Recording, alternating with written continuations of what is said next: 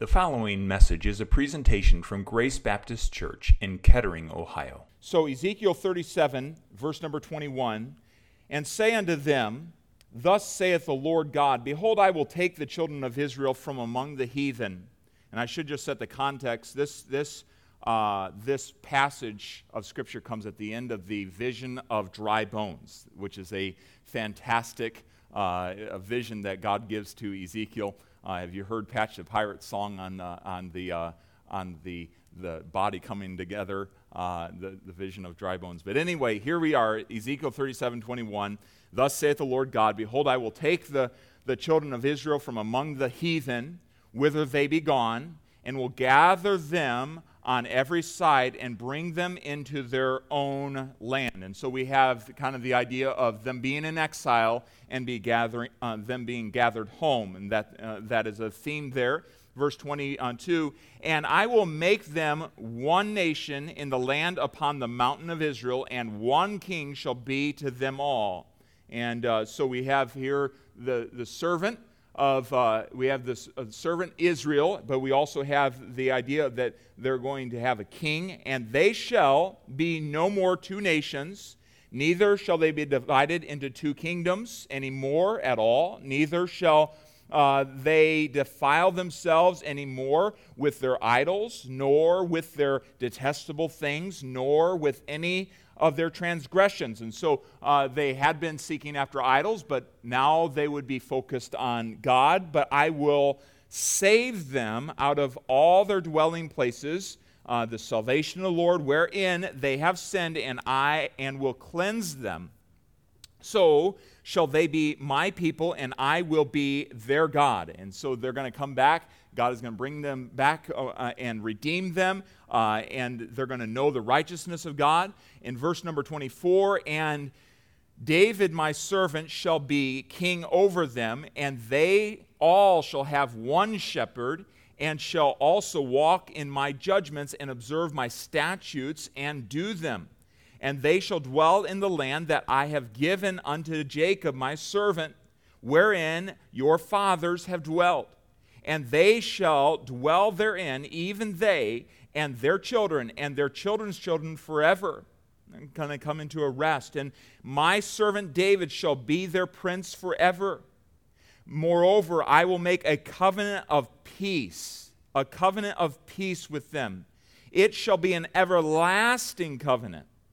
And I will place them and multiply them, and will set my sanctuary in the midst of them forevermore. My tabernacle also shall be with them. Yea, I will be their God, and they shall be my people. And the heathen shall know that I, the Lord, do sanctify Israel, when my sanctuary shall be in the midst of them forevermore." Now, I want you to capture the hope of that passage. I mean, that is an encouraging passage. God is going to be working in Israel. He's going to be gathering them to himself, redeeming them and sanctifying and setting them apart, giving them a king, giving them a king that would rule over them forevermore in the person of the Lord Jesus Christ. But I want you to turn back to Ezekiel chapter number 22 for a moment.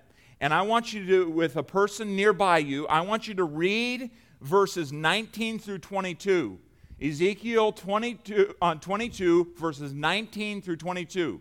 I want you to just, with a person nearby, read out loud verses 19 through 22. Ezekiel 22, 19 through 22.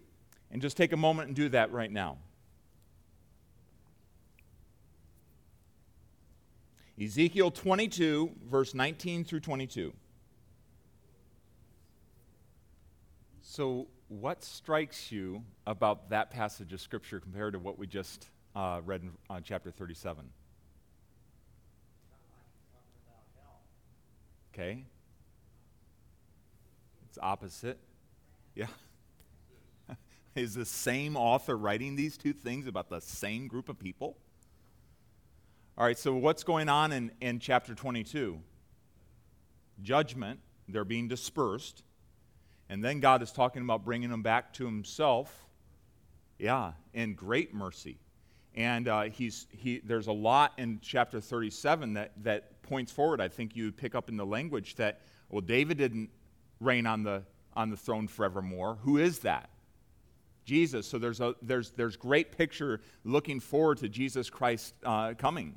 You have a lot that's pointing forward to. The only way to mesh these two is in the person of the Lord Jesus Christ as sin is judged, and as God brings his people back to himself in redemption, and what an amazing thing that will be. But what I wanted us really to pick up on is, yes, God is talking in this very opposite way to the same people, and God is absolutely just in judging sin and the idolatry of his own people, but God is absolutely loving and bringing his people back to himself. And one of the things that we need to see as we would look at the themes and paradoxes of Scripture, you look at that as what's going on here? How are these written about the same people, and so on? But one of the things we need to understand about Scripture, as we've been hammering all the way through our times together, is that everything resolves in the Lord Jesus Christ. The Word of God is essentially a love story, and it's God redeeming sinful man back to himself in the person of the Lord Jesus Christ. I want to read to you something that I think will help prove this point and just help us focus a little bit on this. Charles Spurgeon said it this way: I will tell you one thing that proves to a demonstration that Christ is still precious to his people, and it is this: send one of Christ's people to hear the most noted preacher of the age, whoever that may be. He preaches a very learned sermon, very fine and magnificent, but there is not one word about Christ in that sermon. Suppose that to be the case, and the Christian man will go out and say, I did not care a farthing, I didn't care a penny for that man's discourse. Why? Because they have taken away my Lord, and I know not where they have laid him. I heard nothing about Christ. Send that man on a Sabbath morning to hear some, he calls it a hedge and ditch preacher, but this would be an old country bumpkin, I guess would be our modern day vernacular. Someone who cuts the king's English about ever so badly, or never so badly, but who preaches Jesus Christ. You will see the tears rolling down that man's face, and when he comes out, he will say, I do not like that man's bad grammar. I do not like the many mistakes he has made. But oh, it is good, it does my heart good, for he spoke about Christ. That, after all, is the main thing for the Christian. He wants to hear about his Lord, and if he hears him magnified, he will overlook 100 faults. In fact, you will find that Christians all are agreed that the best sermon is that which is fullest of Christ. He goes on to give this illustration. A young man had been preaching in the presence of a venerable divine, a very noted professor. And after he had done, he went to the old minister and said, what did you think of my sermon? And the old minister said, a very poor sermon indeed. A poor sermon, said the young man. It took me a long time to study. I have no doubt of that. Why did you think my explanation of that text was a very good one? Oh, yes, said the old preacher. It was a very good one indeed. Well, then, why did you say it was a poor sermon? Didn't you think the metaphors were appropriate and the argument conclusive? Yes, they were very good as far as that goes, but still, it was a very poor sermon. Will you tell me why you think it was a poor sermon? Because, said the old minister, there was no Christ in it. Well, said the young man, Christ was not in the text. We are not on to be preaching Christ always. We must preach what is in the text. So the old minister said, don't you know, young man, that from every town and every village and every little hamlet in England, wherever it may be, there is a road that leads to London? Well, yes, said the young preacher. Ah, the old preacher said, and so form every text in Scripture. There is a road to the metropolis of the Scriptures that is Christ. And my dear brother, your business is, when you get to the text, to say, now what is the road to Christ? And then preach a sermon running along the road towards the great metropolis, Christ. And, said he, I have never yet found a text that does not have a road to Christ in it. And if ever I do find one that has not a road to Christ in it, I will make one. I will go over hedge and ditch, but I will get to my master, for the sermon cannot do any good unless there is a Savior, is the Savior of Christ in it. And, that's just a really, really true statement. Everything in Scripture, every verse of Scripture, every page of Scripture is running towards the Lord Jesus Christ. We have to see it as a cohesive book. We have to see all the themes, all the seeming paradoxes of Scripture as pointing towards the Lord Jesus Christ. So really, what is the road to Christ in it? When you're looking in the Word of God, when you're reading through the Old Testament, when you're reading through even the chronologies and reading through the different sacrifices, what is it? Where's the road to the Lord Jesus Christ? Every text has a road to the Lord Jesus Christ in it. Let's view the major themes of the Bible tonight. We looked at the major parts last week, but just to kind of give an overview, if we were to break it down into some sections, some major themes of the Bible tonight, we could see some key themes, and I'll quickly go over them, give them to you, and then explain a little bit. We see creation. It starts out that way. Where did we come from? Where did we come from? How did we get here? It all starts with God. In the beginning, God created the heavens and the earth. We see this in the first chapters of the Bible. We see in Genesis 1 and 2, we see that God was the one who created us, a major theme, and God is the one who will recreate us and will recreate us in righteousness and true holiness. But creation as a dominant theme in Scripture. We see the fall very, very quickly in Genesis chapter number 3, and we see the repercussions of that all the way through the Bible. In fact, when you come to the book of Romans chapter number 1, and we see the downward spiral as the fall, as sin has its wages and consequences upon mankind, we see redemption. Even beginning in Genesis 3 and verse number 15, immediately God is saying, hey, there's coming a day where I'll send a Redeemer, and He is going to bruise the head of the serpent, and the serpent will bruise his heel, and this is going to be the way that I will send a Redeemer into the world. And then we see restoration in the person of the Lord Jesus Christ. Where do we come from? From God. We were created for relationship. One man put it this way, the chapters, the pathway that you can portray the gospel is just what we've mentioned. We were created. God was the one who created us. We are accountable back to Him. We were created for relationship with Him. Yes, the fall of man chose to sin. In his free will chose to sin against a holy God. And God, in turn, who must judge sin, but was also very loving towards mankind, sent His Son to be the propitiation for us, and sent Him to take the judgment of our sin, and we are made right in Him. We are redeemed in Him. He came in the flesh. Jesus in the flesh took on flesh just like you and I. We call that the incarnation. He took our place at the cross. We should have died there. He took our place at the cross, and we are restored in Him by faith. How do we get right? How do we make it right? How are we restored? By faith. By faith, through grace. What a great thing that is. And where is this all going? To a new heaven and a new earth. We can ask people, where will you spend eternity when you die? Where will you spend the rest of eternity? With Him, if you've placed your trust in Him, if you've placed faith in Him. That's where it's all going. So we see the major theme, if you just simplistically lay out the Bible, this is the pathway. This is the conversational pathway. You know, a lot of people, more and more as we are becoming more and more secular in our country, more and more people don't understand this. They've been taught we came to pass through the evolution of many, many years, billions and billions of years, right? This is what they think. And as we come to our culture and begin to tell them, hey, this is what Jesus Christ has done, we have to oftentimes start back at the beginning. You were created by God. You're accountable to God. You were created for a relationship. You long for relationship. The reason you jump from relationship to relationship, right?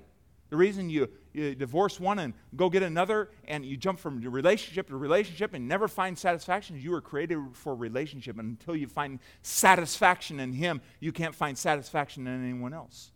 And so we were created for that. We sinned against him. And this whole pathway, this whole conversational pathway can be laid out and help people to come to an understanding of what's going on in the world. We see in every part, many times we think, well, Jesus came on the scene in the New Testament. No, he's in every part of the Bible. Every part of the Bible. He was the hope of the patriarchs. He's the rock of Moses. He's the fulfiller of the law, both moral and ceremonial. He's the true temple, as we saw in Hebrews chapter number 8 there. He is the true sacrifice. He is the commander of the Lord's host. He's the divine warrior. He's the true king of Israel. He's true Israel. He's a sweet singer of Israel. He's true wisdom, as we see in the book of Proverbs. Every part of the Bible looks to Jesus Christ in a very specific way. There's a road to Jesus from every part. He's in every theme of the Bible. You can find this, and maybe write this down. It might be in your notes. 20 canonical themes by D.A. Carson. You can research that a little bit later, but there's many themes in Scripture: the creation and new creation, king and servant, covenant or conditional, sacrifice or atonement, home or exile, true God versus false idols, presence of God, rest in the Sabbath, judgment and justice and judgment, peace with God, righteousness and redemption. Again, all pointing in some way, shape, or form, all pointing to the Lord Jesus Christ. You can do a little bit more study along the way, but just think about the king or the servant. Every single Scripture theme climaxes in Jesus Christ. Jesus Christ is the true king, and all other kings are tyrants. Don't we see that even in our world today? He alone is the true king that is full of mercy and truth, and grace and truth is how he came to us in John chapter 1. I was talking and witnessing to someone today that was bemoaning the fact that sometimes Christians are so hard-nosed and so graceless in the way that they approach the world. And I said to them, this isn't a problem with Christianity in the sense of religion. Jesus Christ himself was full of grace and truth, and we are to be balanced out in that way. We are to speak the truth in love. He is that, and he exemplifies that. Even though he has all authority as king, Jesus Christ is the perfect king. He's not a tyrant. Jesus is the only king that does not enslave us. He shepherds us. All references to kingship ultimately point towards the Lord Jesus Christ as the ultimate and final king. And won't that be a day when he rules in Jerusalem, and when he rules with righteousness and a rod of iron, when justice can be counted upon, and it's not counted upon today. You wonder what's going on behind closed doors and secret meetings, even within our own state. The press is not allowed here, right? No, that won't be with the Lord. He's open, transparent. What a Jesus we serve.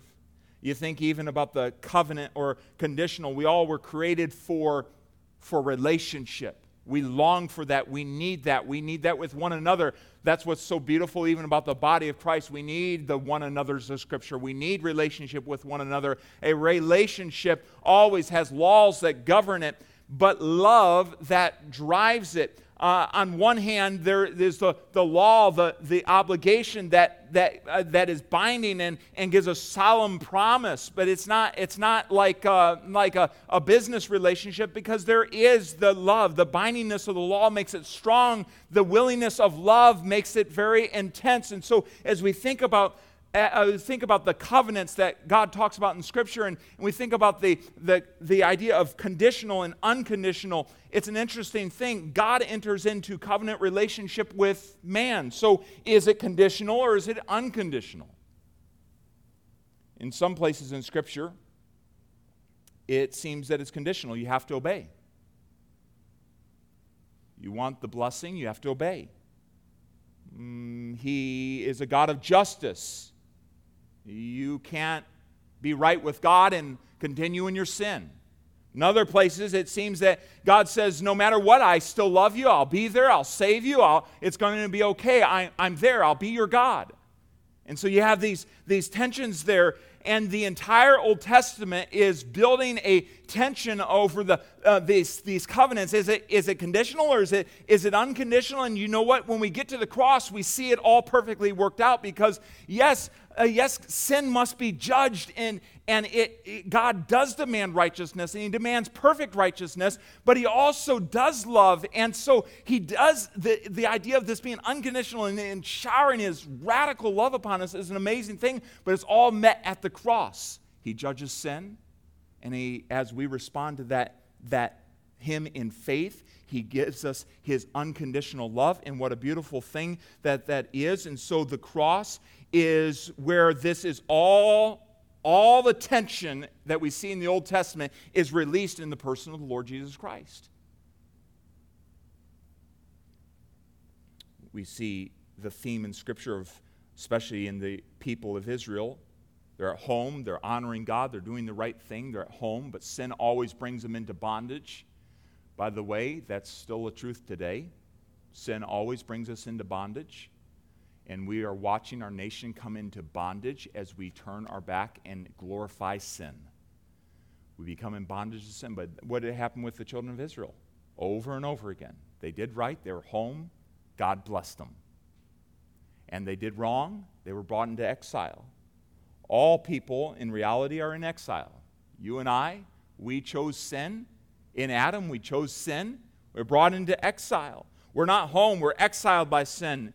And the world is now a place of exile. It's not our home. We are wandering. We're homesick. Jesus was exiled in order to bring us home. He came here on our behalf. He humbled Himself. He came here to redeem us from exile. Jesus is in the end was exiled to bring us to home, to be with Him. And what an amazing thing is we see all these different themes in Scripture all point to the Lord Jesus Christ. And you can go through any theme in Scripture and find Jesus there. But what about the figures of Scripture? The figures, and I'm talking about characters in Scripture. I'm thinking about Joseph for a moment here. I was talking to my son this week, and sometimes younger brothers can annoy older brothers by taking the righteous upper road, right? I did the right thing, you did the wrong thing, and I just want to remind you about this. And I said, hey, you don't want to be like Joseph. And, remember Joseph coming down and with his dreams, and now I'm going to rule over you and all this stuff. You don't want to be like Joseph and be haughty. Joseph, God was going to use Joseph in a special way, but you don't want to be haughty in that way. But you know what? Joseph had his moments, but Joseph is a beautiful picture of Christ. Now think about all the pictures in the Bible as we read through the characters of the Old Testament. Think about how Jesus is the true and better version, or the true and better fulfillment of those figures. In all the figures, the deliverer figures, there is a reflection of Jesus being our ultimate Savior, our deliverer, our prophet. Every priest, every king, every judge, every deliverer finds its fulfillment in Jesus Christ in a true and better picture, a reflection of that. As one person put it, Jesus is the true and better Adam who passed the test in the garden, whose obedience is imputed to us. Jesus is a true and better Abel who, though innocently slain, has blood now that cries out not for our condemnation but for our acquittal. Jesus is a true and better Abraham who answered the call of God to leave all the comfortable and that was comfortable and familiar and to go out into the void, not knowing whither he went, to create a new people of God. Jesus is a true and better Isaac who was not just offered up by his father on the mount, but was truly sacrificed for us. And when God said to Abraham, "Now I know you love me because you did not withhold your son, your only son, whom you loved from me," now we can look at God taking his son up the mountain, up Calvary's mountain, and sacrificing him and say to him, "Now we know that you love us because you did not withhold your son, Jesus Christ, from us, your only son, whom you love. You did not withhold him from us." Jesus is a true and better Jacob who wrestled and took the blow of justice we deserved, so we, like Jacob, only receive the wounds of grace to wake us up and to discipline us. Jesus was a true and better Joseph, who at the right hand of the king forgives all those who betrayed and sold him, using his power to save them. Jesus is a true and better Moses, who stands in the gap between the people and the Lord and mediates a new covenant. Jesus is the true and better rock of Moses, who, struck with the rod of God's justice, now gives us water in the desert. Jesus is a true and better Job, the truly innocent sufferer, who then intercedes for and saves his foolish friends. Think about that. And Job and all the struggle that he went through, and yet does not look down on his friends, but prays for them, and Jesus being the true and better friend. Jesus is the true and better David, whose victory becomes his people's victory, though they never lifted a stone to accomplish it themselves. Jesus is the true and better Esther, who didn't just risk leaving an earthly palace, but lost the ultimate and heavenly one, who didn't just risk his life, but gave his life to save his people. Jesus is the true and better Jonah, who was cast out into the storm so that he could be brought in. Jesus is the true and better and real rock of Moses, the real Passover lamb, innocent, perfect, helpless, slain so that the angel of death will pass over us. He is the true temple, the true prophet, the true priest, the true king, the true sacrifice, the true lamb, the true light, the true bread. And so we see that all the Bible's really not about us. The Bible's about Jesus Christ. All the pieces are connected. All the roads lead to Jesus. And all that we'd read the Bible that way and see it in that way, looking for Jesus everywhere. Sometimes we get to the Bible and we look at it, well, what's in it for me? Right? What's in it for me?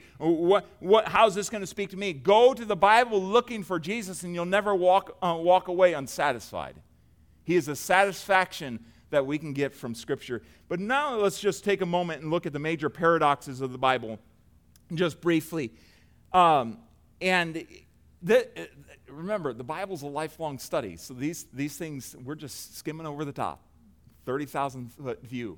Many themes in Scripture, but many paradoxes. God is masterful at taking what is seemingly contradictory and blending them together. First, you look at it, it's confusing. What in the world's going on here? But you begin to realize there's an answer as you study down. And when you do study down, there's great stability, there's great security in that, in knowing the answer, but in seeing what God is doing. Think about this. The Bible in and of itself. How many times have you heard the question, well, isn't the Bible just written by men? So is the Bible a human book? Or is it a divine book? Was it written by man or was it written by God? Yes, right? God used men, holy men of God, were moved or borne along by the Holy Spirit of God.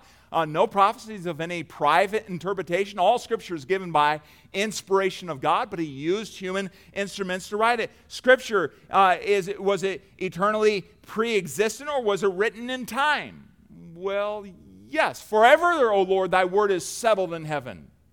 The Word of God being Jesus Christ. In the beginning was the Word, and the Word was with God, and the Word was God. But yes, it was written in time, and yes, it's been forever settled in heaven.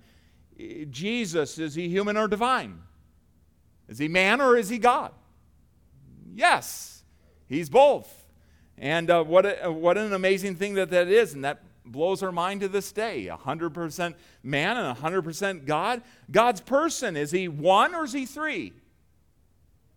Yes, 3 in 1. And praise the Lord for that. By the way, that in particular, Brother Jeremy, we were talking on Tuesday morning, that doctrine really is a stumbling stone for the Muslims. And he deals with that. And he had one of the clearest explanations of that towards the Muslims. And again, be looking for that link and go through those steps in understanding how to witness to Muslims and dealing with some of their doctrine. But yes, he is three in one. And we believe in the Trinity. God's nature, is he loving or is he angry? When we look at Ezekiel 22, boy, I mean, I'm going to melt you. I mean, that's pretty straightforward right there. But you look at Ezekiel 37 and you see the love of God, the mercy of God. And so, yes, there is love of God and the anger of God. Is he holy and just, or is he gracious and long-suffering? Yes. Yes. Following Jesus Christ. Is Jesus Christ my Savior, or is he my Lord? Is he the one that loves me, or is he the one that demands my obedience? Yes. Salvation is free. Discipleship is costly, and allowing him to be the Lord of my life. God's people, is it Israel or the church? Yes, and we believe that the church is not the replacement of Israel. God chose Israel to be the light to the nations through which he'd bring his truth to all the nations. He chose them for a specific purpose at that time. Right now he's working through the church, and one day again he'll work through Israel. But yes, we're his people. Life, is it mine or God's? Do I lose my life or find my life? Yes, in Jesus Christ I lose and find my life. Sanctification. We saved from sin, or are we struggling in sin? Yes. And I look forward to the day when we're completely away from the presence of sin and the temptation of sin. The tempter will be banished. Our burdens will be laid down. Holiness. Righteousness in Christ, or growing in righteousness? Do I have righteousness, present righteousness right now? Yes, positionally I do. But in practicality, I'm still growing in righteousness. Yes. I stand righteous in Christ. I grow in behavioral righteousness as I go along, as he sanctifies me, as he changes me from glory to glory, as I allow the Word of God to impact my life. Bible knowledge, is it Bible teaching doctrine, or is there application? I am to know what I believe, which should drive how I behave. Yes, Christian living. Is it faith or effort? Do I rest in him, or is it something I have to work for? Yes. Both. Yes. How important it is to realize that I have to make choices, but I rest in his power. I need his Holy Spirit. Listen, we don't make any changes without the power of the Holy Spirit. But there's a lot of times where we don't take that step. Oh, I need him every hour. The nature of creation, is it physical or is it spiritual? Yes, the spiritual drives the physical, and the matters, the spiritual drives the physical. And so yes, God created us with a spirit to relate to him, but he created us physically as well, the world around us. Christianity, matters of Christianity, do we deny the world or do we affirm the world? You know, the world, we look around and we see the creation. I think especially over the last couple of days, how beautiful it's been. Wasn't Monday beautiful? You know, God said after he created the world, it was good. It was all good, right? But there's a side of the world, the cosmos, the philosophies that are not good. And we're to deny those. Be set apart from those things. Culture, should we appreciate it or reject it? Is it sinful or acceptable? Well, yes. There's some parts of things like you enjoy Mexican food. Boy, that's, or you enjoy Italian. There's some parts of culture that you can enjoy that are not sinful, but there's other parts that are exceptionally sinful. And we ought to be stay apart from. And so you see throughout Scripture there are different paradoxes. Things that seem like they don't mesh up. And as we study in a little bit more, we find how the Lord brings them together, and especially in the person of Jesus Christ. So some takeaways tonight. We see Jesus Christ on every page of Scripture. And we'll see that more and more as we go along. And the major themes that we see is like a thread throughout Scripture. The fall, or the creation, the fall, redemption, restoration. It's like a theme that goes throughout Scripture in the person of the Lord Jesus Christ. But all the paradoxes of Scripture find their fulfillment, find their resolution in the person of the Lord Jesus Christ. And so, can we not just thank the Lord tonight for a wonderful revelation, a specific revelation that he has given to us, and continue to seek out Jesus Christ in the pages of Scripture even this week. Father, would you help us as we, your people, seek your guidance within the pages of Scripture? And Lord, we thank you for making it so simple in the fact that it's about one person, the Lord Jesus Christ. And I pray that we'd be able to understand it and continue to study it so that we might share it with others, so that it doesn't just benefit us, but Lord, we can be your vessels to a world that needs you desperately. Lord, I think even tonight, as there are many right around our building and in our neighborhood, in our community, that think, Lord, and know you only as a God of judgment, and do not know the intense love that you have for them. And Lord, that seems like a paradox to them, but we see how that at the cross you judged sin, but you poured out your love in such an amazing way. Lord, I even think of during this Easter season, would you help us to be able to lift you up as the God that is full of grace and full of truth, full of love and full of justice as well. Lord, I pray that you would enable us to do that even in this Easter season. In Jesus' name we pray. Would you take a moment in your seat there tonight and just pause and thank the Lord for the personal Lord Jesus Christ as you see him in Scripture, and ask him to open up your eyes as you read through even the rest of this week. Thank you for listening today. For more information about Grace Baptist Church, please visit our website at gracebaptistofkettering.org. And remember, you are always welcome at Grace Baptist Church.